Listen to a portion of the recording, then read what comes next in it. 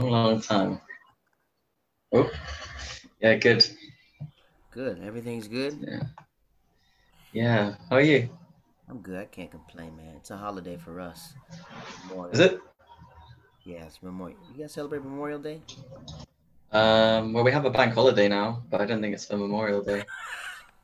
What are you memorial at? What's the memorial? Like for all like the American soldiers that died throughout war or sacrificed for their country, it's Memorial Day. So it's like barbecues and you like pay homage to anyone who died at war. Mm-hmm. Oh, we have the same in November. Oh, November. Yeah, Okay. with no barbecues.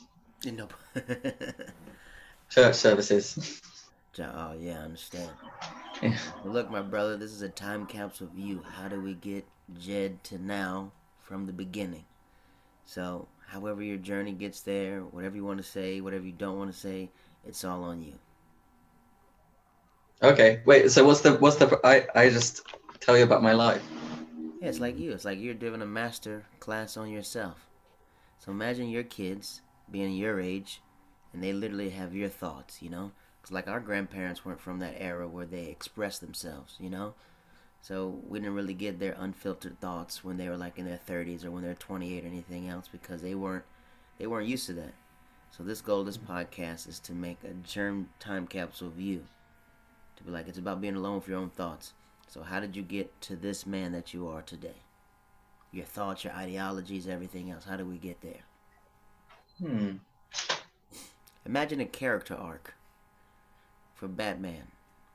Where does childhood come from? How do we get to Batman? Um. How do we get to Batman? I don't know. I suppose as soon as you start telling a story of your life, it feels like made up because you You can't can't make include everything from your life. you can't make up your life. That's the one thing about it is just because your life is your life. No one else has your story. No one else Mm, has your DNA. This is your specific lifestyle. mm. Yeah, I feel like my perception of my life story has changed over time. But that's the best part about it. Mm, Imagine this mm, time capsule of how you feel now. Imagine 10 years from now to be like, okay, let's redo it again. mm. So it's like a time capsule where you are right now in life. Well, maybe you could ask me questions. No, I will. That's how it's gonna be. That's what it's gonna Oh, look I like. see. I see. Yeah. Well, All I'm right, ready. yeah. Yeah, No, I'm ready. all right. Here we go. I'm gonna hit this record button. All right, here we go.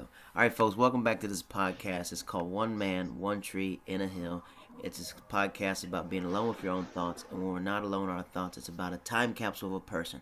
How do we get to here, but how do we get from the beginning? And ladies and gentlemen, my special guest, all the way from the UK, ladies and gentlemen, Mr. Jed Cass. How are you, sir? I'm good, thanks. Me and you met like 2 years ago. Oh, a year and a half ago, we met in London at a comedy show. Yeah, And those were one of the funnest times of my life, hanging out in London. yeah. All the comedians are super different and super in tune to where they are. Like, how's it going out there for London? Like, how are you guys post COVID? Are you guys finally free? Are you guys still confined? Or like on? Are you guys on I, curfews out there? Or are you guys completely done now? Everybody's out and about. Really? Yeah, very much. Does everyone have to be vaccinated, or they don't care? People are being vaccinated. I think they've got up to people in their 30s now. Oh yeah, really? That's pretty good. Yeah. So that's how many, well, at least people who've had the first vaccination. And this is the first sunny bank holiday weekend since lockdown lifted. So it's people are out. What was you guys' lockdown like? Did you guys have a specific time to go back inside, or was it very loose? No curfew. I would say it was fairly haphazard. For example, people couldn't go on day trips to the beach somewhere. You might know someone who was stopped by police going to the beach. But schools have been open for a while, so you're not allowed to mix in pubs, for example. So you have to stay in household groups, or you're not allowed household mixing. It changed a bit, but like one or two households could mix or this kind of thing. But then obviously like 100 households could mix if schools were open. So kind of haphazard. Did you There was enjoy? also a bit between two different lockdowns where the government were advising people to go out to restaurants and eat. It was called Eat Out to Help Out. To So help like they kids wanted people to go right? out and then lock down again. Wow. Yeah. How did you enjoy the pandemic? Did you enjoy anything about the pandemic? Did you learn anything new? Like, did you enjoy the time alone, or did you not like the time alone? Yeah, for me, it's been a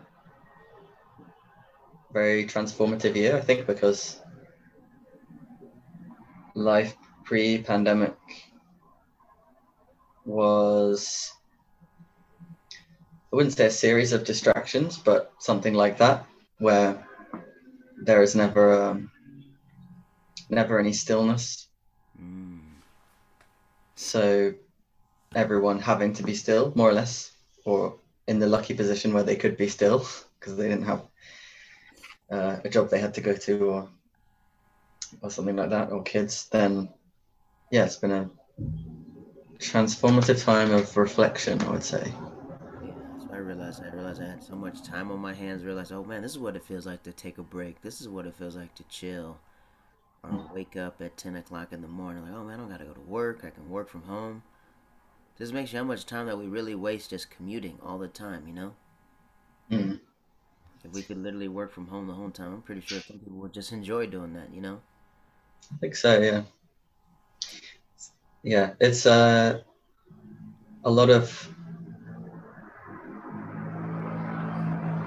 lot of reassessing what's important, I suppose, as well. Yeah, I Mm. definitely agree with that one. So let's go back. Let's go back. Let's go back to the beginning. How do we become this man right now? How do we become you? How do we get your thoughts? Let's go back to the beginning. Where are you from? Where are you born? I was born in Royal Victoria Hospital in Bournemouth in 1990. Bournemouth is a small seaside town on the south coast of England. Um, it's, yeah, it's a small town, and then I grew up in an even smaller town, 8 miles um, east of that, called New Milton. How small? Like a community of like 20,000 people, or how small was it? 50,000 around. I think it's around Oh wow. 50,000 people. So It's quite everybody small. knew everybody and stuff like that. A lot of people knew a lot of people. It's definitely a local kind of place. So my mum's from there. My dad's from Lagos, Nigeria. Oh really? So I grew up with all my mum's family, and they're all from about a 10-mile radius of that town, or maybe even smaller than that, for generations. So they're very local. I guess maybe in the States you'd say they're country Yeah, that's what we people. call it. Yep. So they're that. And yeah, it's just me and my mum. And yeah, it was a very, I mean, I was the only black person I knew. Do you have any Uh, early remembrance of your dad at all? yeah, yeah. A little bit, a little bit. Their relationship broke down before I was born, but Oh wow. he was around a little bit. How do they meet? How do they meet? Do you know the story about how they met? I think they met when my mum was at art college. I'm not sure. Hmm. So dad's from Nigeria and mom's from England. They met Mm. and they made you. Yeah, I think it was quite an intense relationship. Are you the only child, or is there more? You have multiple siblings? It's just me. It's Really? the child of my parents. Yeah, but I have a half sister who lives in Bristol, Bristol, Bristol, England. Bristol, England. Yeah, so We this have a Bristol, is, Connecticut here. I was like, oh, she's in the States? well, I guess people from England at some point went over to America Yeah, and then said, we're going to call this place Bristol. a good point. So, being an only child, right? What is your early remembrance of, like, we call it elementary schools, like primary school, like when you're like from 5 to like 6. Do you remember those days? Do you remember growing up, being the only child? Do you think you were spoiled a little bit, or do you think, or you just don't have remembrance because you're from a small town? Mm. Um, yeah, I remember I went to Catholic schools, so I remember my first day of school. What was that like? Uh, Walk us through that. my first day of school we showed up and all of the kids were building a big chair for the teacher out of building blocks. Chair. That was what I thought school was. Some kind of weird child worship of a this unfriendly teacher. And I met my friend Francis, so we're still friends. So when we were both 4. Really? So that's your earliest friend, Francis. Mm. So when you're like inside this small town, right? It's just you and your mom. So you say like 3 or 4 years old is when dad leaves, or when they split a little bit. They kind of split up before I was born. Really? So So yeah, they didn't live together. So you always have like mom's house, dad's house, growing up. Just mum's house, really. I went to my dad's place a couple of times, but I don't really remember. But the Nigerian culture is very strong, you know. Yeah. I didn't really get a lot of that. He didn't really. I think there's like a lot of people came over to Britain throughout the last few centuries at different times for different reasons, and a lot of people came over from former British colonies, which Nigeria is. Nigeria was not a country until Britain made it one, so it drew its borders according to what was most convenient for trade, and it was named by, I think, Lady Lugard. So it's a British. Had a British stamp on it, and then a lot of those people have come to Britain at different times for educational or employment reasons. Have a better life, basically. So my dad is Yoruba, which is one of the There's a lot of Yoruba people. Yeah. You got the money. Yeah. So yeah, and there's a lot of Yoruba people in Brazil, in Texas. America. Yeah, in Texas, really. We call it Chocolate City in Houston. Okay. It's different. It's very different because my friend, when we went to college, he was Yoruba, and he's dating a girl who was Igbo. And he was like, I can't bring her home. I was like, but you're both Nigerian. He goes, trust me, I can't do it. It's not the same, yeah. Because Nigeria is kind of the lines of where the geographical parts where different tribes lived, were kind of like just drawn over in a square. So you get Yoruba land doesn't necessarily fit within Nigeria, nor does it take up all of Nigeria. It kind of blurs. So there's Yoruba people in Benin and Togo, as well as South Nigeria. So growing up as this, do they back in London? In England, did they call you biracial? Were you considered biracial, or? In my town, just black, because everyone else was white. They don't really differentiate that way. Where I'm from.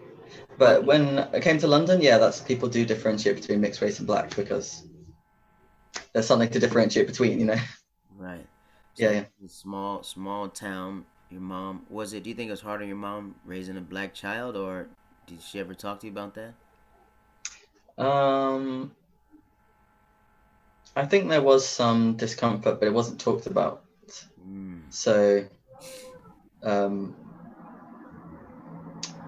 think there's definitely I think that's quite taboo to talk about, which I would sometimes talk about when I was doing comedy, that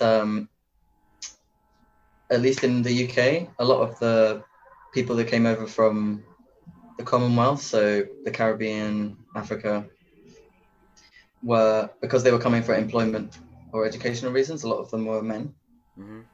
And then in times of when Africans were enslaved, people who were free, it was more men, basically. So a lot of them would meet English women, and there's definitely biracial, we call it mixed race here. Most biracial couples will be a African man or a black man with a white woman, usually. And there's also in probably uncomfortable conversations to have about what some white women really like black men and why that is. because of projections of exoticism or kind of, yeah, whatever. I heard But so this, yeah. a theory in America. This is a theory that my uncle told me that in the 1960s in America there was a sexual revolution because they integrated the school system. So Right. cultures were like mixed together. And my uncle told me like during the war, like all the white soldiers would tell all these foreign women that the black dudes were monkeys. Oh yeah. They told them they were monkeys, so all these women were curious, and they said like at 12 o'clock in the morning, the men would turn into monkeys. So my uncle told me he was with this woman when he was at war, and this girl got out of the bed and looks at him, and says, "What's wrong?" He goes, "I'm waiting for you to turn into a monkey." And he was just like, Hmm. "Yeah." He goes, "I'm about to turn into one, but the tail isn't in the back of my body; it's in the front. It's in the front." Oh my God. So the That's so, curiosity, yeah, the yeah, that's curiosity was there. wild. You know, that's what he said. He said it was just like everyone not knowing about cultures and races and blending everything together. Mm. That's how it is here in small towns. Small towns is very taboo to be like a black and white girl, but in bigger cities, everybody's mixed, so nobody really cares, you know? Mm. That's what I learned about your stand up too. When I listened to your stand up, I think we are in London and he said he's like, "I'm already a minority." You remember that joke? Mm. Like I'm black, I'm trans, everything else. I was like, Jesus Christ, he's all that. Yeah. When you're growing up, like before you transition, do you guys say transition out there, or is it like more of an American thing? No, we say that here as well, yeah. Transition there. Like, did you think your town? Did you like when you were growing up in your town? Did you just like always know if your friends were they like very receptive to you, or because everybody remembers Mm. their first friend? You know, what was that first friend like? That first lasting bond. So you and Francis, like, where did you guys meet? Well, we met on that first day of school. Hmm. So in the classroom, everyone was building a chair for the teacher. Um, Friends I had, I didn't. I was quite closed off as a growing up. I was quite guarded because personality. I'm quite sensitive, maybe quite quiet person. Um, and a lot of the things I was experiencing alone because, like I said, my mum was not really able to talk about anything to do with race beyond it shouldn't matter and things like that. So uh, Give me an it's example. Like, what do you mean? Like, growing up, like, when you're growing up, did you hear, like, racist things in your neighborhood that you didn't? Does that make sense? rarely. You rarely hear, oh, so everyone just, like, ignored it. No one made it seem like, oh, this is. In Britain, it's maybe different than America, maybe, or maybe even bigger, different than a city. I haven't really heard explicit Hmm. racism until I came to London. Really? Hmm. But maybe same in the South. Maybe people don't say it. You just know. Oh, that's a good point. And you can be polite, but you can, Still see the looks. yeah, or you may be treated differently. So I would, for example, notice that people would respond to my mum one way, and then I would appear, and then it would become clear that I was her child, and then they would change their behavior towards her. So there was something about me that meant something. But since no one would tell me what it was or talk to me about it, and when I tried to talk about it, I got, my family weren't very receptive or understanding, so I stopped talking about it. What age did you stop talking about it? Like, you stopped talking about it at, like, 10 or. Because I think, especially children, are very observant to what's going on, you know? Uh, I must have stopped talking about it quite early, but then I tried again in my teens. I think when I was probably becoming more outspoken or trying to be, Hmm. and then I remember stopping again about 14. Wow. So like what? So like you would see your mom talking to people and everyone's nice, and then when they see her, they would like look at her with disgust a little bit, or just like, oh wow, what's? Yeah, I guess nothing as strong as it's like a trying to think of something comparable. I say it looks. Maybe like if someone has a disfigurement, Oh wow.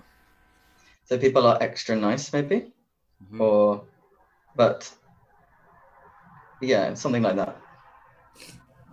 And Maybe this is very common for people to say, "Oh, I don't even see you as black. I see you as a person." Or yeah, I don't see you as this, as though it's a disability to look past, because to them it is. that's a good point. But they're not being horrible.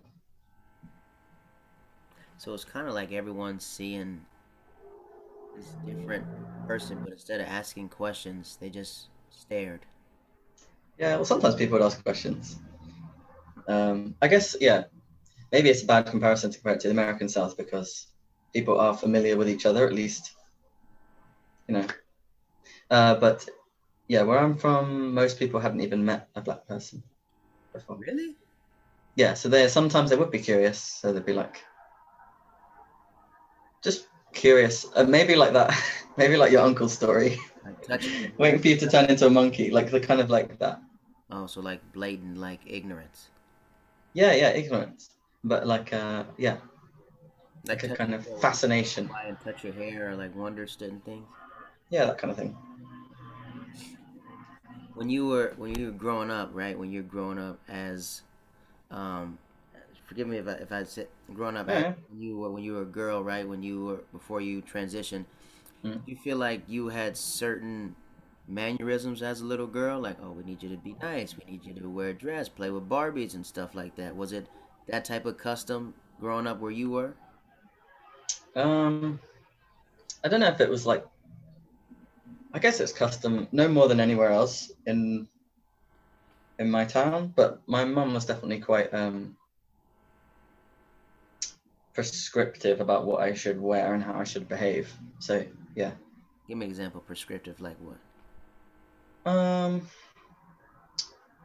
I think I got some like clothes from a family friend or something that were boys' clothes, and I really liked them, and she didn't want me to wear them, so she threw them away without telling me, or she Oh, would kind of tell me off for being acting in certain ways, things like that.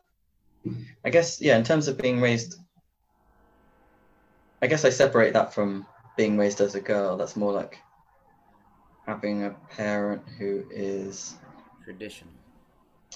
yeah, who's maybe a bit restrictive, because plenty of people are raised as girls and they can just wear whatever. Mm. That's not a problem.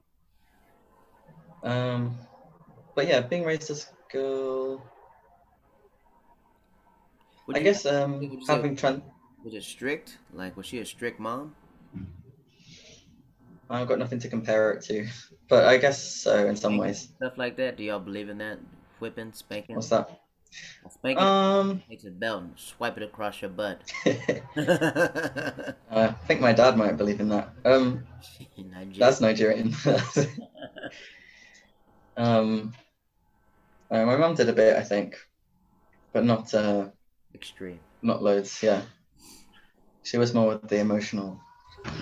Yeah, Emotional spanking. yeah. So right now, Um, we're at the age of 5, right? We're at the age of 5. You meet your first friend, Francis, right? You guys are building mhm. a chair for your teacher. Was your teacher nice? Was she a nice person? Do you remember like early remembrances of your teacher? Was she nice? Was she welcoming? First teacher was Mrs. Walsh, and no, she wasn't particularly welcoming. I think she was getting ready to retire and had probably had enough of everything. Um, I can only imagine what a teacher yeah, is about to be like. she used to wear like them. There's like golf pants, like the plaid. Is it plaid? Yeah, plaid. Yeah, the plaid Yeah, pants. yeah, she'd wear that. Um, yeah, I think they cast me in the nativity as Mary, and I think it was the school trying to like make a show of not excluding the only black kid. The only Like, black teacher. see, we made the only black kid one of the main characters in the nativity. Well, you would have Because I been. didn't want I didn't want to do it, and then she stood me up and was like, "Do you want to do it or not?" And I was like, I felt like I couldn't say no because I knew that other people wanted to do it. So if I turned it down, I would be like disrespecting the role. Ladies and gentlemen, the Black Mary, ladies and gentlemen. Yeah, that's what it was. We're not gonna do Black Jesus. That'll shake up the whole town. But we'll make Mary black. Yeah, well, you always have the plastic doll, right? Yeah, yeah, yeah, yeah. That's the same. What type of student were you growing up? Were you very? smart did it did work? Did education come easy to you? Mostly, I wasn't so good at the maths stuff. I think I found it hard, and also uh, I had like my mum would like help me with it, but it was her help was not very helpful. So then I got like a complex about maths, about how I wasn't good at maths, and then it would get worse, and then I would find it more difficult. But in general, I was conscientious and got high grades. Oh, that's good. So we're like seven, right? You meet Francis. How are you meeting other students at school? Or are you still this internal shy person? Yeah, I wasn't. I wouldn't say I was shy. I was more guarded. So I might be friendly, but I might not share anything personal. Were So you? people liked me. Mm, but were you guarded because of your mother, or were you guarded because of just internal things? Um, Probably yeah, early experiences. Probably. Uh, I think I probably felt like it's not possible to. It's not other people around me can't be relied upon to look after me. Mm. So I must always be vigilant. You realized that early in life, like when you were like 8, you knew that, you just felt that.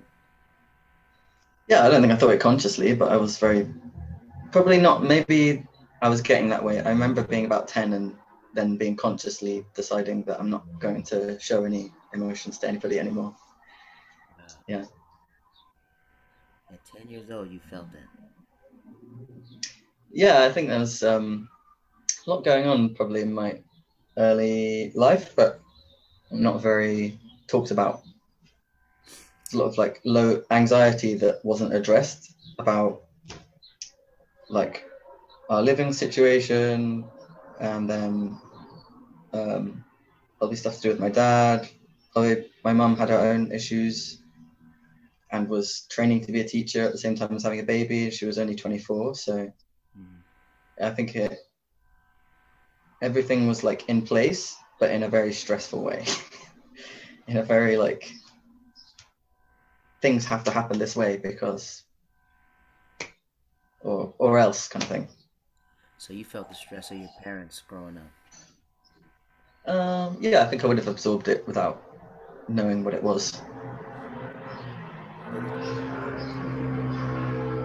So as you're growing up, what do you ever wonder where dad is? Are you going to visit dad? Like not where dad is, but like what are these nights like when you're going to stay with your dads for the weekend? What's that like?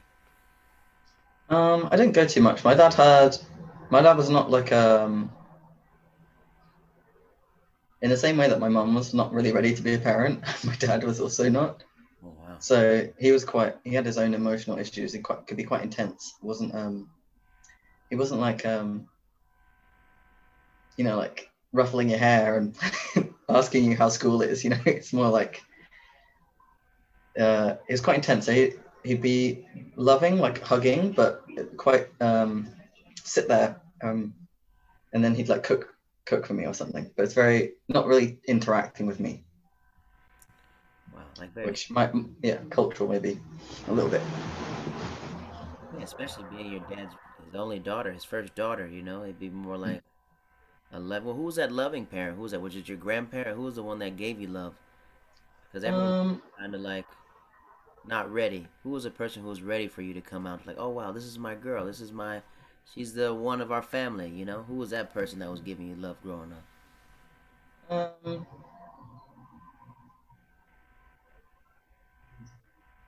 I guess my nan, but not, yeah, probably my nan. Which side? Your dad's mom or your mom? My mum's mum. Yeah. No, I don't know my Mom, dad's mom. dad's family at all. Wow. So your nan, what's she like? She's the one. Yeah, so she's like, I was saying earlier, like country people. So my nan is like country. So she's lived where she lives her whole life, and she'll like, she can tell you all what the names of different plants, and she can like cook meals with her eyes closed, and she's like quite a rebellious person, I guess. Very warm, talks a lot. Yeah, So she was the one that was happy and didn't care about anything else. She's like, that was grandma's baby. yeah. I guess she was also, yeah, because she would have been older. She would have been like 60. No, she would have been younger than that. In her 50s, I guess. That's a young woman. Yeah, it's a grandmother. Yeah, yeah, the young family. What was her nickname for you? Did she have you a nickname or anything else? Um, I don't remember. I think what nicknames. That's funny. Yeah, my mum used to call me Sweet Pea, I think. Yeah, down south, sweetie, sugar. That's what we Is call it? sugar. What do you get called? My granddad had a different one. He called me Mr. Tallyboo, Charlie, which is Charlie. Where's Charlie from? What's up, Charlie? That's what he would just say. What's up, Charlie? Okay. My dad's family is from like Trenton, North Carolina. So whatever town you can think of like 10,000 people. Yeah. But like he called me Mr. Tallyboo, Mr. Big Shot. And then my mom's mom would call me Mr. Snapplejackal, Snapplejackal. So they'd make up Apple Jackal. all his names. Pee Wee. Everybody called each other Pee Wee.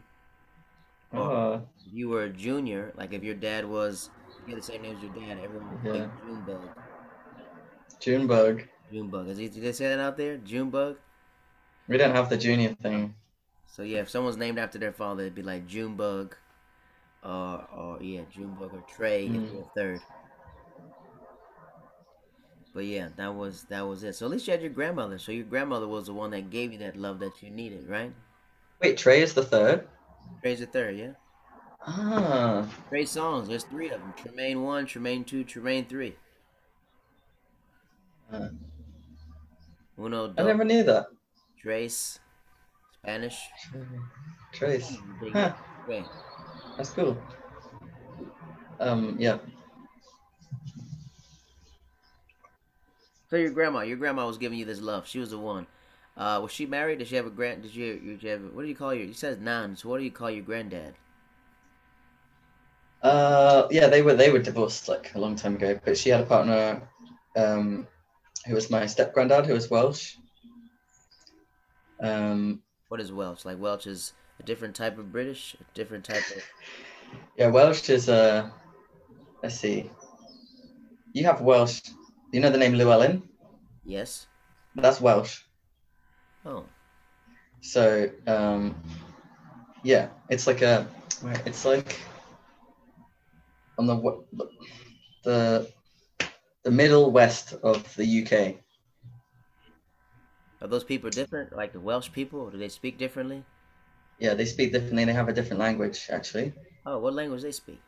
They speak Welsh. So So yeah, they speak yeah, yeah. what It language? is Welsh. Yeah. Well, they're Celtic people. Oh, Celtic. Oh, okay, okay, okay. So yeah, Irish people speak Irish. Scottish people have Scottish, which is Gaelic. Mhm. And even Cornish people are Celtic as well, so they have Cornish, but no one really speaks it. I think some people are relearning it. But Wales, they have Welsh. So good day is bore da. Bora da. Yeah. Microwave is pop de ping. So they have like names for modern things as well because people use Welsh there. They teach it in schools and people speak it, and the signs are in Welsh and English. So yeah, it's quite significant to people. Grandma's partner and him, did they speak Welsh to each other? No, my nan doesn't. How did you He pick? How did you pick it up so that's I only know that those phrases. Yeah, yeah. fast? I don't speak Welsh. I'd like to. Um, but yeah, so he was my step granddad who was with my nan, so they were a couple, and it was fun to go around to theirs. And my step granddad was probably he was probably like the most fun, So they or treat like they're the ones that gave you that love that you wanted. You know what I mean? That made you feel like, oh, it's here we come. She's here today. yeah, they were like that, more like that. Okay, so now we're at like age nine. Age nine, we're going through Still primary school. You meet any new friends now? We got Francis. Any more people start joining the team? In primary school, my friends were, it was me, Francis, a guy called Timmy, and Dean. Who else? Yeah, there are a few other characters around, but I suppose those were the people that we hung out with most. Stephen.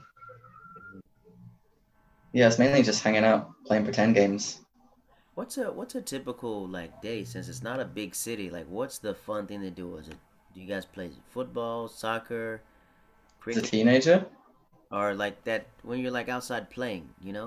Like I'm from the south, so when I was like 10 or 11, we either play like the Sega Genesis or we just be on trampolines out all night, jumping on a big trampolines. trampoline, playing tag. We could play this game called Manhunt. We had to chase everybody. Like, what was it like out there? What were you guys doing for fun to create? Hmm. I guess it, yeah, varied for different people, but definitely PlayStation. Hmm. Francis had a PlayStation, so we found that. And then, yeah, you'd like ride your bikes around the area. There's like, I don't really know what you do when you're a kid, but you get very absorbed in it. So I think, yeah, cycling around, playing games with whatever you can find around. Um, Because me and you were only a year apart. I'm 89, you're 90. So it's yeah, we're both in this world at the same time. So I'm curious, like, how we definitely on different sides of the globe, right? Like, what was your favorite TV show growing up?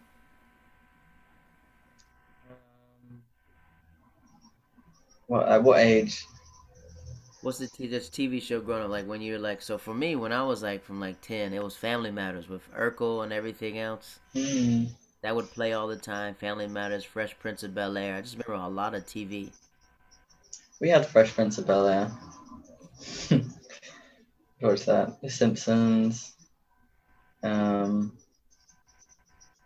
there was loads of stuff I used to watch. So in the UK, we have something called CBBC, which is the BBC, but for kids. So you pretty much watch what was on there.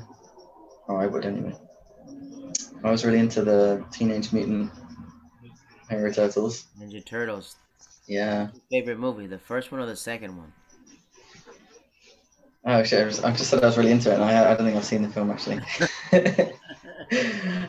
What I mean was I was into this one VHS tape I had, and I would watch that again and again. It was a TV series.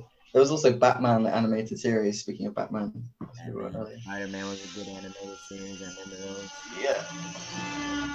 Um, yeah, I had cousins, so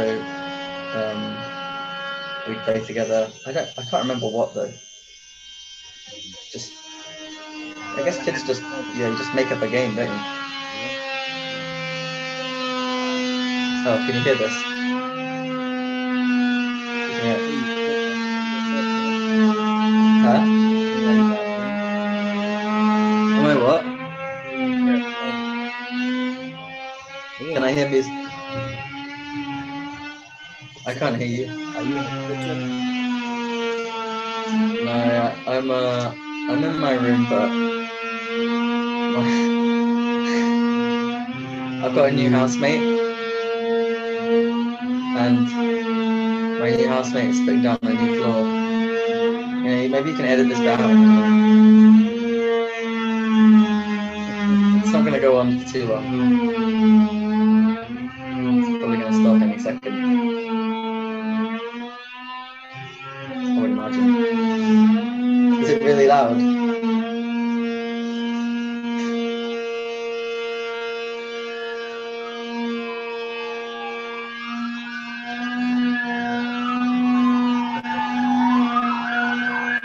Sirens.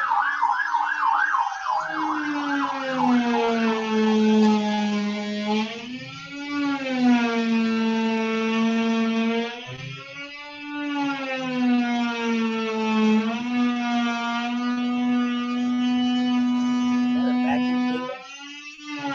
It's a circular saw, Circular saw. like a jigsaw.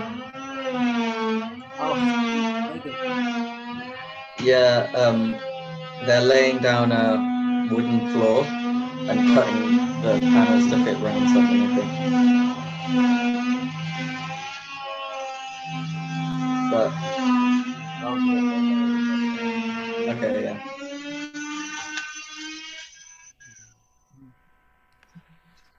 Okay. So, you got your cousins, right? Cousins. Yes. How many brothers and sisters does your mom have? She has two brothers who are fraternal twins. Oh, wow. Hmm. How many kids do they have? My one of my uncles has a daughter who's Danish, so she's in Copenhagen. So, we're with our cousins, everything else, and you're still the only black dude in your town, right? Yeah, yeah, my cousin. Yeah, obviously my cousins are white because I'm on my side. So. Well,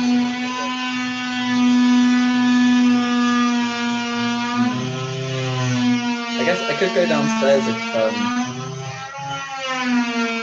it's okay to change location. yeah, yeah, you can come upstairs. Okay, maybe I'll do that.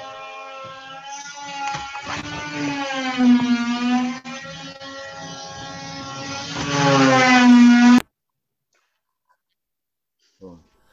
So, so family, your brother, your uncles are fraternal twins, right? And you're still this primarily you're still only the black dude in your town, right? Yeah, that's right. So only black dude in your town. And as you get into your teenagers, that's when everybody starts developing the adolescence. Like, when do you start feeling like that you're different? Do you ever feel like that? Like, oh, I'm different on the inside.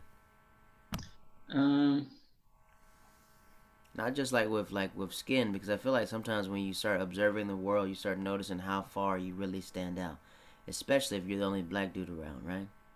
But this is when mm, Tiger Woods was out, so people probably thought you were Tiger Woods. mm. Yeah, people would often compare me to whatever black person popped into their head. Like, I remember my friends saying I look like Denzel Washington Intense. as a girl, or like, yeah, just whoever, or like a friend's dad saying. So in the UK, sometimes because some people have African names, so people will say like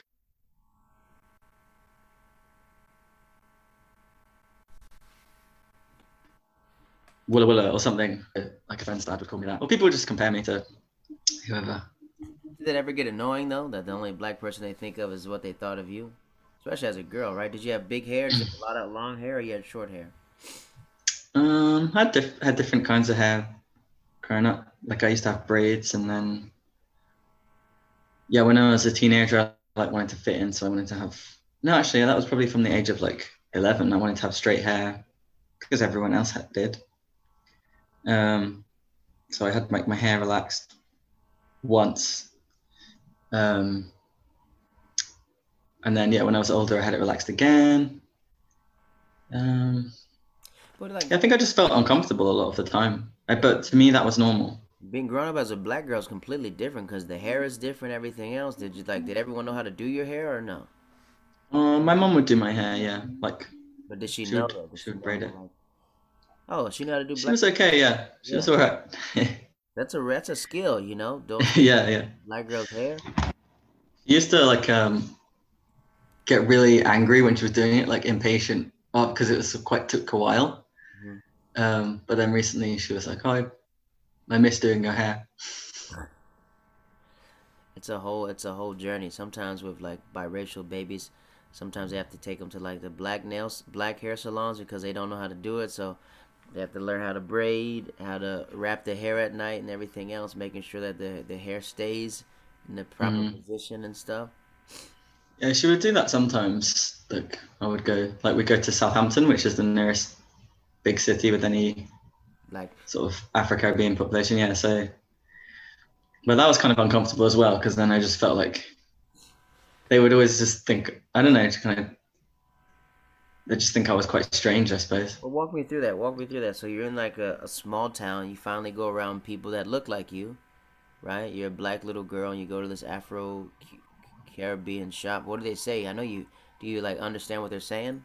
Are they speaking in their own dialects and stuff? No, they speak English, just like but then yeah, speaking like dialects, there's like mannerisms, right, and ways of talking. So I was watching an interview with Gina Yashere where she's like very Nigerian in a lot of ways. Like she's known for being a Nigerian British comedian. Yeah. But when she goes to Nigeria, even though she understands things, and she looks like totally African Nigerian, like they still are like, no, you're not from here, because they can just tell by mannerisms Mm. and the way you dress, the way you seem that you're just not from there. Mm. So I guess it would be like that. So I guess that's quite a common thing, right, for biracial people is not belonging in Wow. either group that their parents belong to. So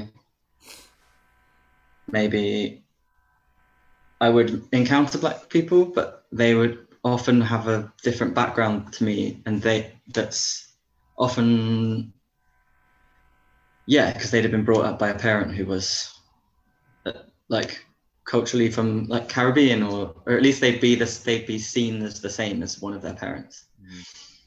Um, yeah, so I think it's tricky. And then the people that you see yourself like, they don't see you the same. So I would see my white friends as the same as me, and we could be friends for years and then end up having a discussion where it turns out they don't really see me as the same as them or equal to them. They don't see you. Oh, okay. So like I had a friend for quite a few years at secondary school who is now a doctor. Mm-hmm. But I remember having an argument with her and one break time in the library when we were about 14 or 15, because she was arguing with me that black men are biologically more violent than white men. So this is something she believes. So she's a doctor now. So it's like it's quite you can be friends with someone, but unless you like give everyone a questionnaire, or maybe sometimes people would have views that you didn't know about until you've been friends with them for a few years, or or they'd say something that you didn't think they would say. I think the best thing about like we're millennials. The best thing about Generation Z kids are they ask those questions early. Mm, Like these young kids growing up, they're very in tune with their emotions. They're very expressive, and they're like some of them like are trying to combat racism at such a young age. You know, mm, like addressing what's going on with the internet, being more aware of of how they see themselves in the world or how the world is being treated. Like we had a lot of information growing up, but we had a lot of lack of communication because we kept everything in. mm. You know, I'm pretty sure like some of your family members never expressed how they felt about their views. You know, Yeah, what about race or in general? or in general, you know, sometimes they Right, right. probably felt like they had to censor themselves around you. Sense themselves around me. Maybe I Is that what mean, you said? yeah, Yeah. censor themselves around you. How they feel about black people. You know, sometimes you can have those. Cause I'm pretty sure, like in a black household, how they feel about certain situations or systemic racism, it's completely different than how they outwardly express it to other races. You know. Mm. Yeah, I think that's true. That feeling of people censoring themselves around you is quite a disconcerting feeling that you can't really ask people about either. Like, I get a feeling that you're holding back, but I don't know about what. Because it's tricky. Yeah, I remember. I remember my nan once talking about my dad, and she said, "I don't have any problem with people, but your dad wasn't very nice to your mum." Was what she was trying to. She was yeah, she was trying to like Because I don't have say a that problem with she black people. didn't think much of him without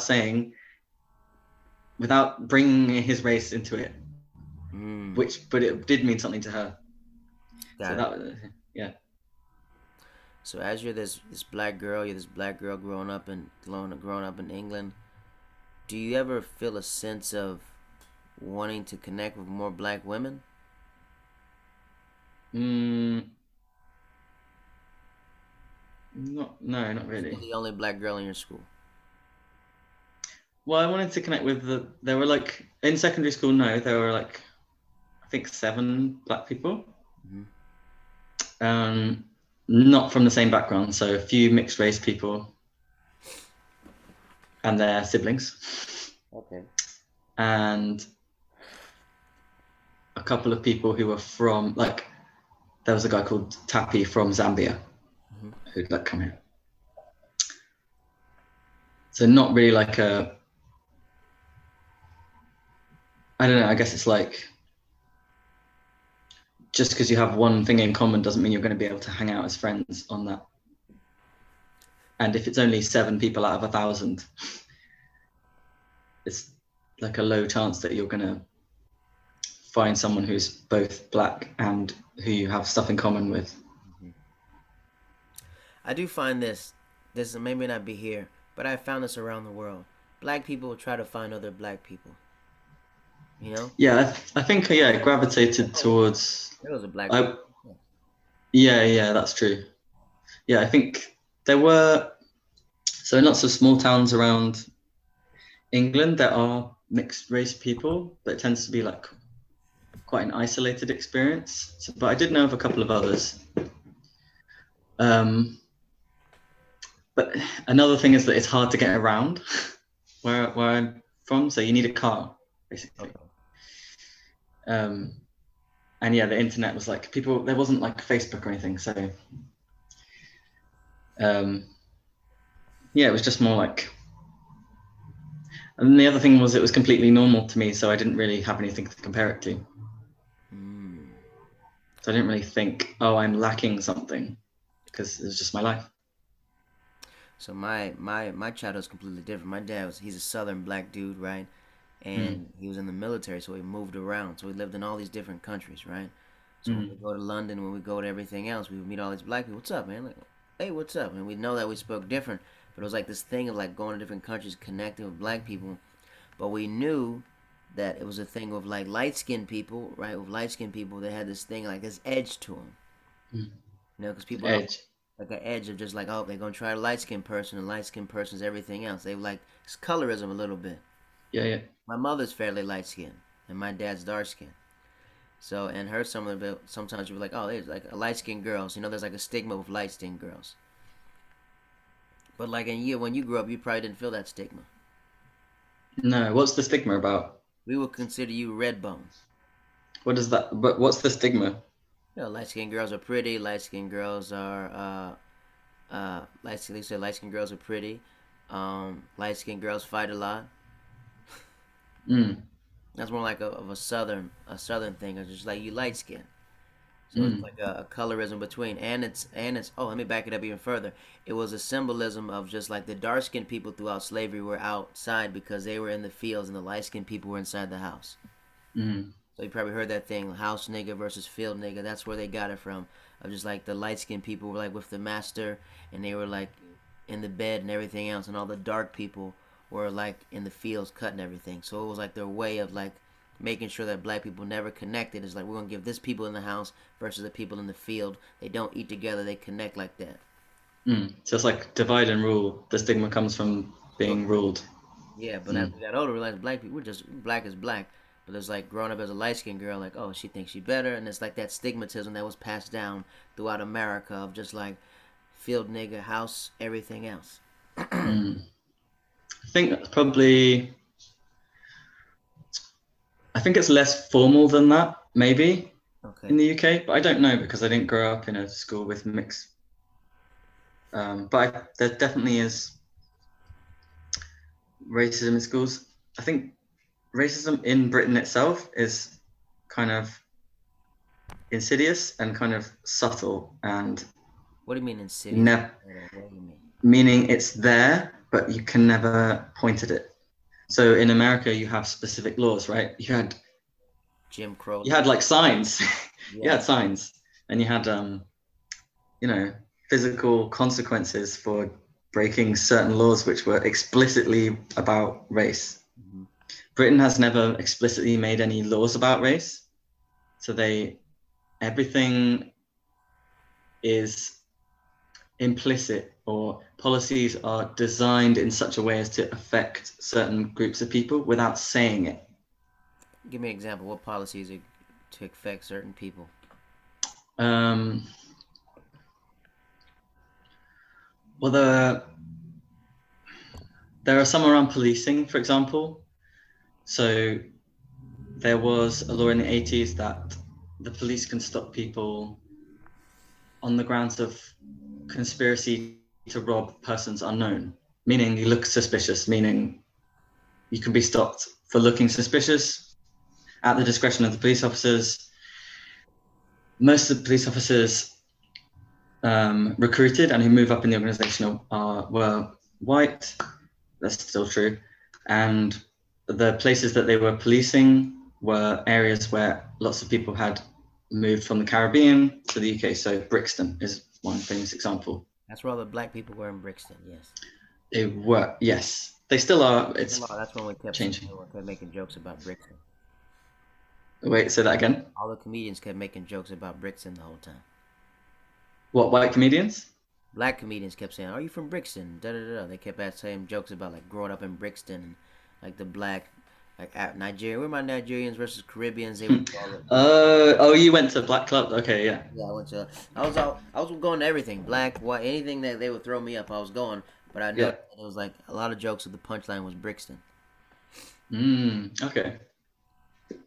Yeah, so there's a big Afro-Caribbean population there. Or, for example, at the moment, there's a scandal called the Windrush scandal, where lots of people who moved over when Britain wanted people to work, they wanted people to work. They got people from the Caribbean to come here, saying that advertising Britain, it's going to be great and you can live in the motherland and all that kind of thing. And then when they moved here, it wasn't like that. I can't remember what I was going to say. They put them in the project buildings instead of like, they told them you're going to come rebuild England and have like all this money and stuff like that. And then they put them. So people who've lived here for about 50 years, they've lived their whole lives here, worked their whole lives here, contributing, are now, lots of people are being deported back to the Caribbean at quite old ages. So people in their 60s are being taken to, they're being sort of, arrested really, like on Sunday mornings when they're in bed to be deported for this reason or that reason. But it's only that I've heard of it started happening to other people more recently, but there's a whole thing called the Windrush scandal, which is basically the current government wanting to move people from the Caribbean out, and it's called a hostile environment. It has a name, right? Which is So Britain has a way of getting the same thing done, but without being culpable, without people saying what you're doing is wrong. That's not what we're doing. That's completely blatant racism right there. It is blatant, but the government haven't said we're trying to deport people from the Caribbean because we don't want them here because they're black and we believe that Britain should be white. But that's what they're saying. It's what they say with actions, but it's not written anywhere. I always wonder how American racism is so loud when we got it from the British. Yeah, well, relating to the colorism thing you were talking about, so the Caribbean is more explicit about color, I believe. I don't know too much about the Caribbean. I've not been there and I'm not from there, but in the same way that you're talking about whether you'd be in the house or working in the field, there's like a very concrete reason that skin color is important. It's literally about your quality of life, the length of life you're going to live, and how much pain that you're going to feel will depend on the tone of your skin. So in Jamaica, that was way more formal. So they will say things like you're talking about in the South. They'll be like, that person's red, that person's high color, they're fair skin. The closer to white you are, probably the more money you have in Jamaica, for example. That's what Bob Marley had a hard time with being. He was mixed. Yeah, but a lot of um, Caribbean people are mixed because slave owners raped their slaves. Yeah, his dad was like a German something, and his mom was. Yeah, and Scottish people owned. There's a ridiculous. I don't know what the percentage is, but a very high Yeah, a lot proportion of of European. Scottish Yeah, sometimes people Irish owned people. And slaves. like we were slaves too. I was like, the indentured servants are completely different than slaves. You guys could leave. Where's this? Sorry, it's Scottish. A lot of Irish people like down here go, we were slaves too. I was like, you guys were like indentured servants, meaning that you could Mm. leave after you were done. I was like the black people couldn't leave. Yeah, I think. Well, it's interesting that the Irish are historically like, yeah, terribly treated by the English, Hmm. and they, yeah, it's weird because they've like moved over to America and then like really gone in for segregation and being white. It's like a promotion, or like Being white is a promotion. That's crude, but like a, no. I it's mean that a, that's honestly, it's just like the it's a rare thing of just your whiteness might not work in your country, but in another country it's a completely elevated. yeah. I guess in between England and Ireland, there was no talk about who was white. That's not really the basis for the violence of the English to the Irish. But I guess yeah, if you emigrated as a poor Irish person to America and then discovered that wait a minute, you're white and that means you're in this caste above these other people, and you can never leave your caste. Like you could do anything, but you'll still get to be Still better white. treated than the people who are in this other caste to you. Then I mean, yeah. Mm. Okay, so we're in our teen years, we're adolescents, right? As you go through puberty and stuff like that, Mm. did you ever find your friends being attracted to you and being like weirded out a little bit because you guys grew up together, or is it a small town where there's not that many people? Um. We used to call it. Stevie Wonder made a song called Jungle Fever. Oh. What do you mean? Was anyone attracted to me in like a Yeah, you're a black, racist? beautiful Yeah. black girl, and all of a sudden you start developing breasts. You start developing. You're going through puberty. What's that like going through puberty? You're a black Mm. woman, a young black woman, and then your friends, all your friends like Francis, they're all going through puberty. What's that like? Um. I guess I don't really remember it too much, Hmm. but probably because I don't really want to. Okay. But I think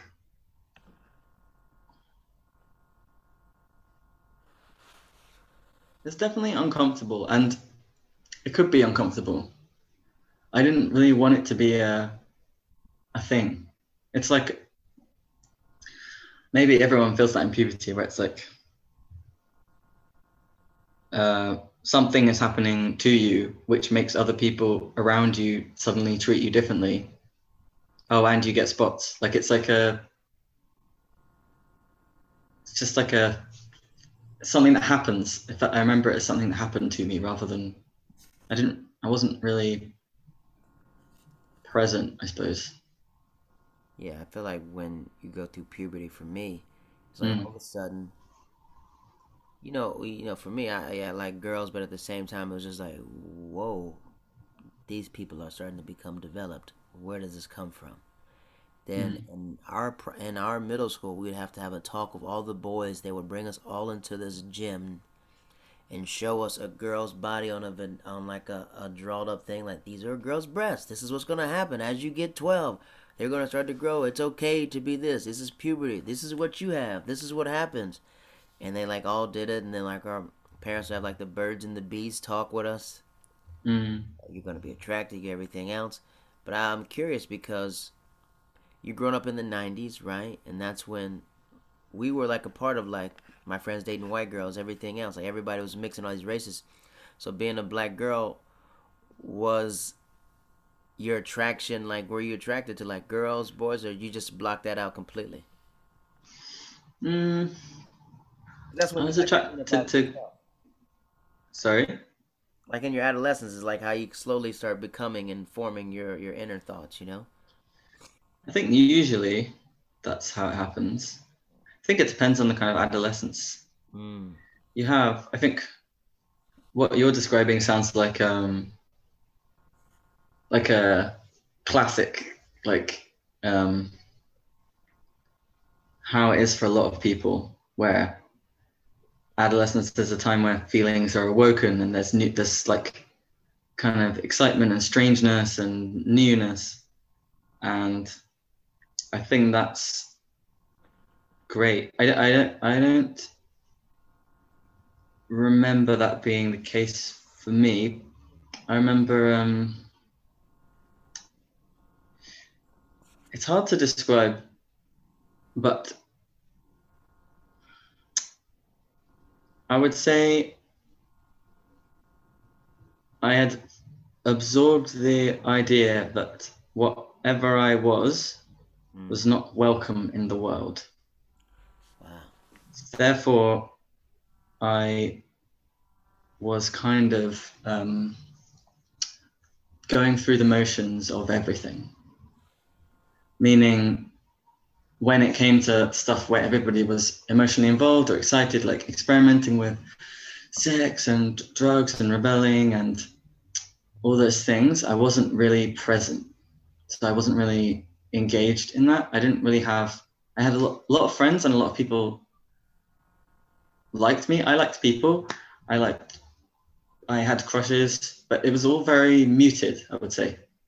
Like it was like everything was in black and white. It's not really like, wasn't really happening to me because I wasn't really there.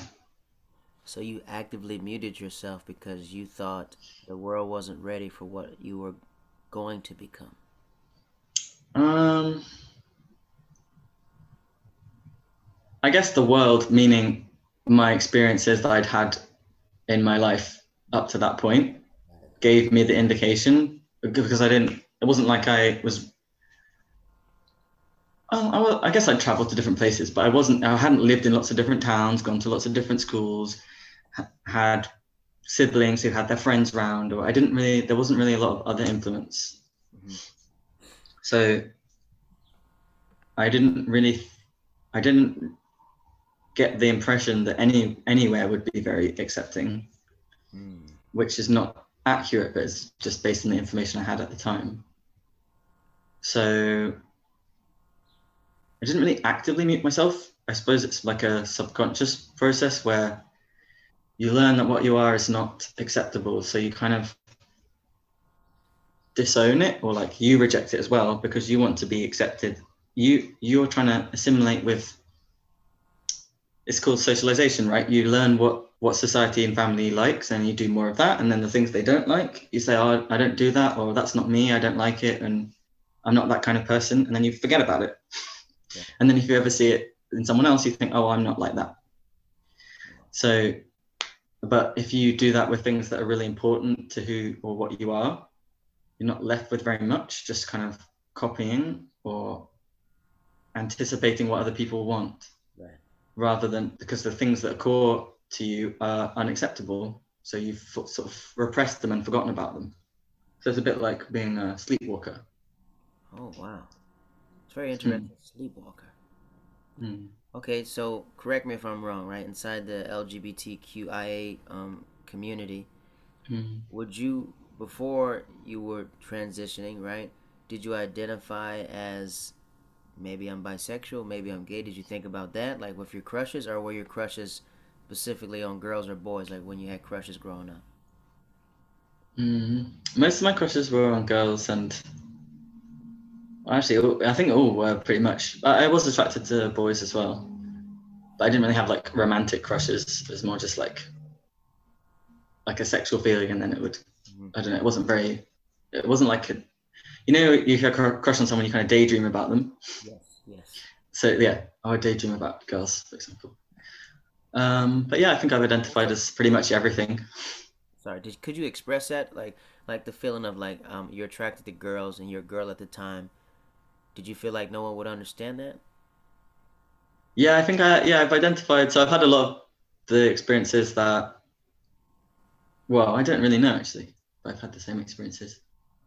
But yeah, I came out as bi, and then lesbian, and then What age was that? Back that up though. So you were bi for like what age did you identify as bisexual? think I told friends I was bi like when I was like 15. How did they receive that when you came out to them? I guess we were kind of misfits as a bunch, so it was fine. Oh, that's good. You had a Plus, community. uh, I wouldn't say a community, but it definitely like receptive. Like it was acceptable to be bi. I'd say in my school. It was quite a tolerant Catholic school in some ways. So like a few of the teachers were out as gay, things like that. That's good that this there was something that. So as you're And bi, in other ways, it was very intolerant in that there was quite um, widespread bullying of gay people. Usually, it's basically gender non-conforming boys would be bullied by other kids, and teachers wouldn't do anything. wait, back that up. Say that again. Gender. So, but basically, a boy who is not being masculine in some way, Okay, he will be publicly shamed by the other boys to make him either do that or just for them to say that we're not like that. I understand that. Toxic masculinity. That's what I like in a sport. Like in a sport, when we played like American football, it was very Hmm. aggressive. It was very like rah rah rah. So a lot of our emotions were hidden because we were screaming and yelling at each other. But like growing up, my cousin was gay. My cousin was gay, and I guess like the people that I went to high school were gay, and we never like I never. His name was Leroy, and he was just. It was just it is what it is because we were all foreigners in a different country, so it wasn't just like, okay, you're gay. All right, cool. We're rocking with it, you know. And I think it's just now since it's more acceptable or there's more information Mm.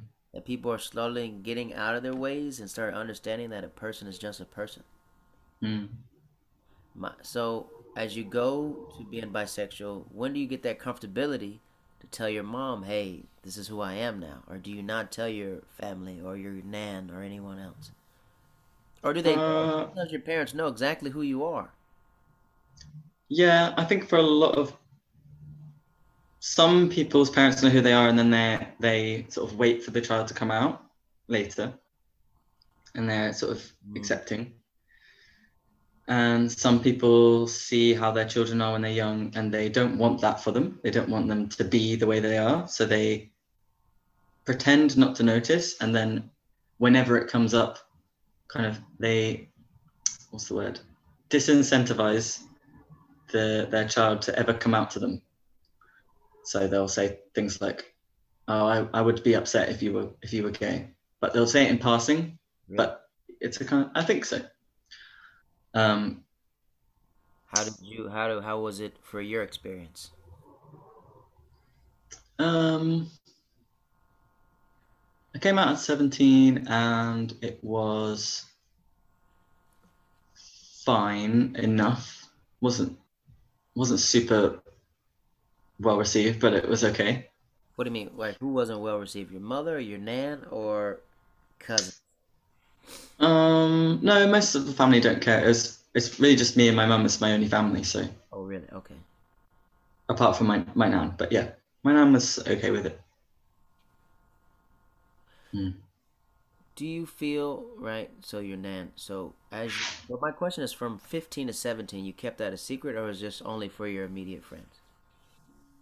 Because this is when Ellen. This is when Ellen comes out, right? Because we're both the same age, so Ellen comes out. Or was that a big deal in London, or nobody cared? Uh, no, I don't think. Well, I don't think my.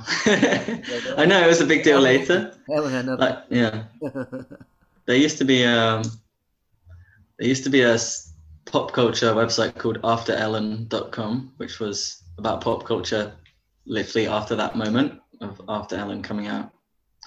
Um, but yeah, So we come out to our mother's bisexual. She receives it. And when do you identify as lesbian? I guess about 17. 17.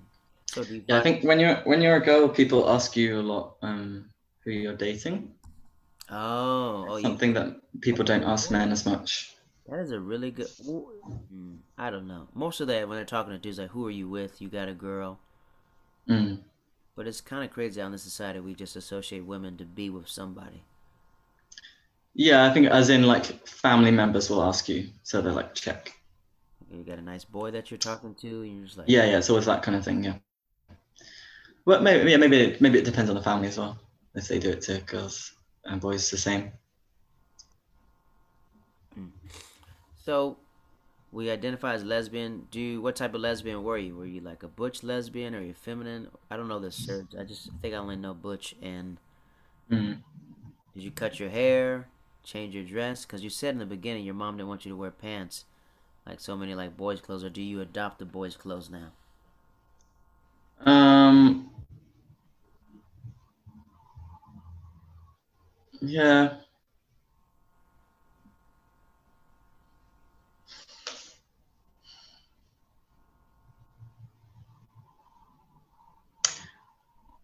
I guess this reminds me of,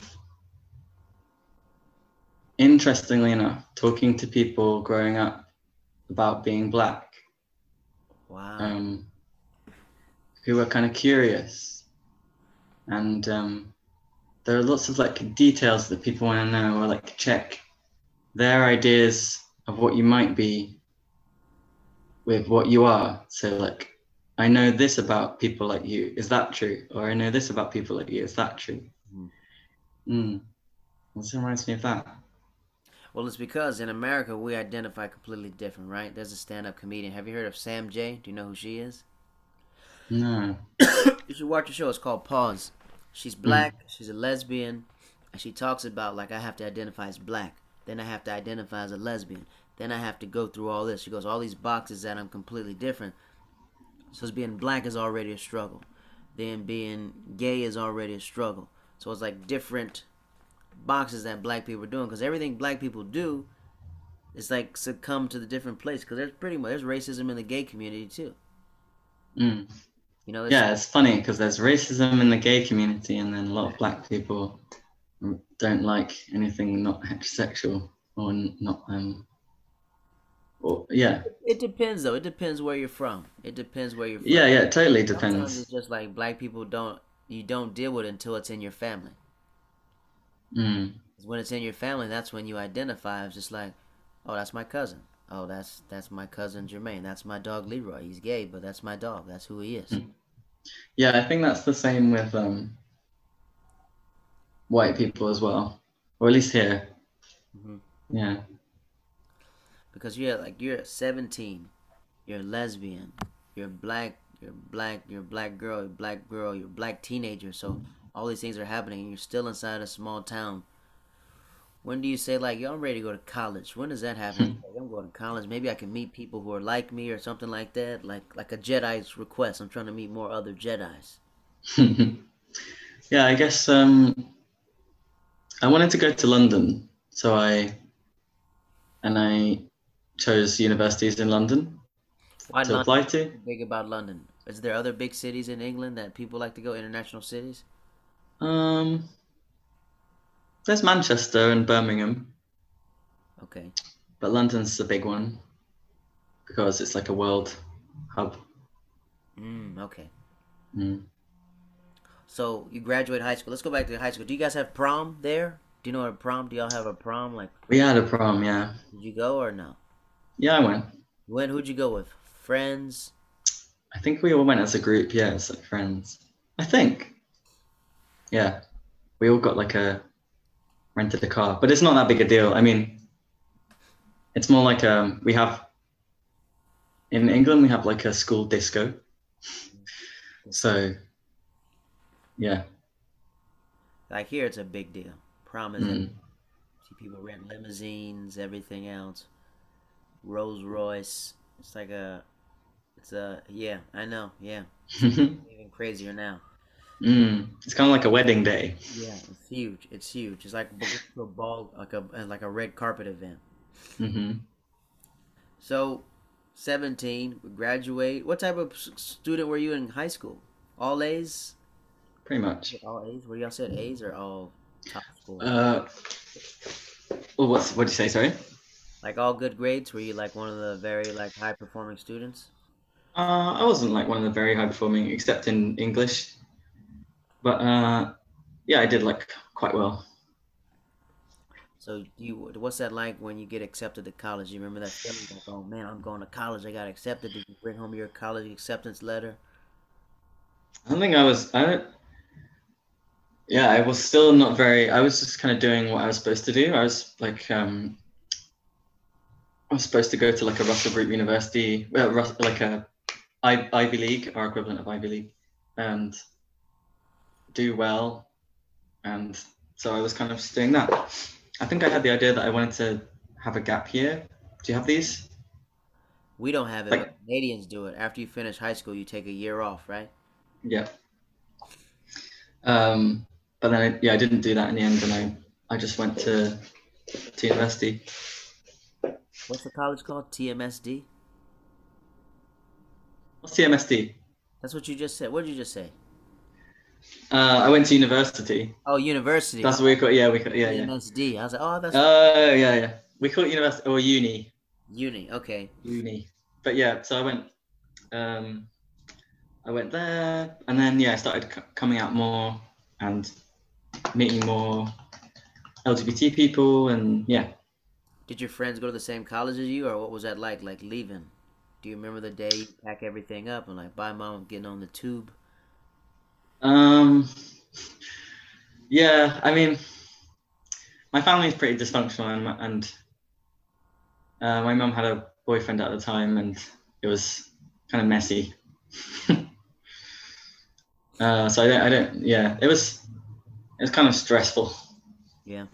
So Yeah. when you left to college, it was more like a freedom, a little bit of relief. You're like, I'm finally out. Yeah, I mean, to be honest, yeah, like I'm 31 now, and I'm the happiest I've ever been, and I don't really have like fond, rosy memories of like school, university, really.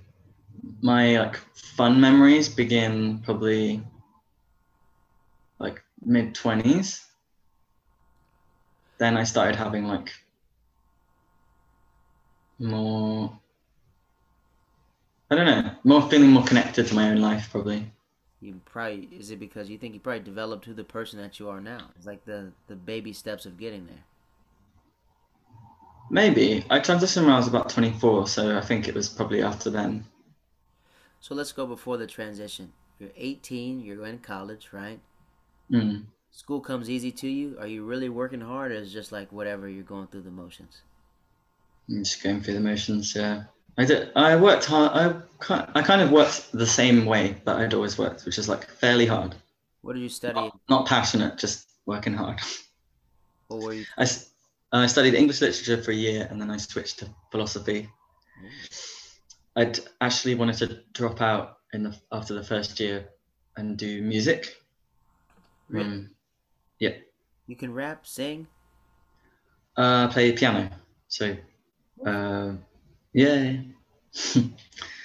um, yes, I did piano grades uh, throughout school, and yeah, I loved music. That's probably something I felt passionate about, but didn't I didn't do it at that point anyway. But I was doing it, but just sort of by myself. Who were the first people you meet in college? What's that like when you start meeting this college bunch? Because you leave the high school Um, friends. Who was the first person you met when you were out there? It's like 2007, right? yeah, yeah. One of the first people I met was um, someone who he was training to be a pharmacist at the time. I think now or at least he was billing himself as like, or themselves as London's premier Muslim drag queen. I don't know if they're still doing it, but yeah. So that was one of the first people I met, and he at the time, I don't know he is now, but like was like very lively and would like go out to things, and we'd go together. I met like interesting people, like I met Monroe Bergdorf and other people like before, and yeah, just like going out in London was great. What is it about London?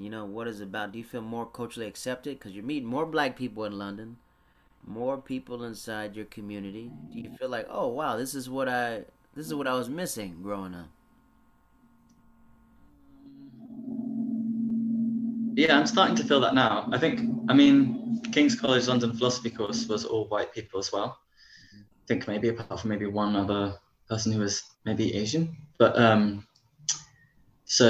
and the jobs I got after that were mostly white people as well. I got a job at PRS for Music a couple of years ago, where black people were working as well. So that was nice not to be the only one. But yeah, it's only recently that I've made, I think it's more like sometimes things around you reflect what you're thinking or beliefs you have without realizing. So I think I kind of rejected a lot of things to do with being black because... All right, folks, that was part 1 of episode 102, The Legend of Jed Cass. Ladies and gentlemen, met him out in London when I was out there 2 years ago doing stand-up. What a beautiful, amazing person. And stick around. Stay tuned. Part 2 will be dropping Friday. Part 2 will be dropping Friday. Let me slow down. Part 2 Pop-Tarts. Part 2 will be dropping Friday. And after we drop part 2, we'll put all the episodes together. We'll put all the part 1 and part 2 together so you can listen to it the whole way if you would like that. But ladies and gentlemen, this is the podcast One Man, One Tree in a Hill. Have a wonderful day, good night, good morning, whenever you're listening to this. See you soon. Hey, you're live on the podcast One Man, One Tree in a Hill. Say what up to the people. This is when I see black excellence, man. It's Dave Chappelle, Michael Che, Lorne Michaels, Chris Rock, Eddie Murphy, all sitting at the table. I said, yo, Eddie, Mr. Murphy, I just want to say, man, you the GOAT, man. And you the coldest nigga that ever walked the face of the earth. You gotta break that thing over. She wants it private, but y'all not even together right now. So we haven't spoken about anything but the cat for at least 2 months. And I said, and I'm be the next Jamar Neighbors. And she was up like, I know that's right.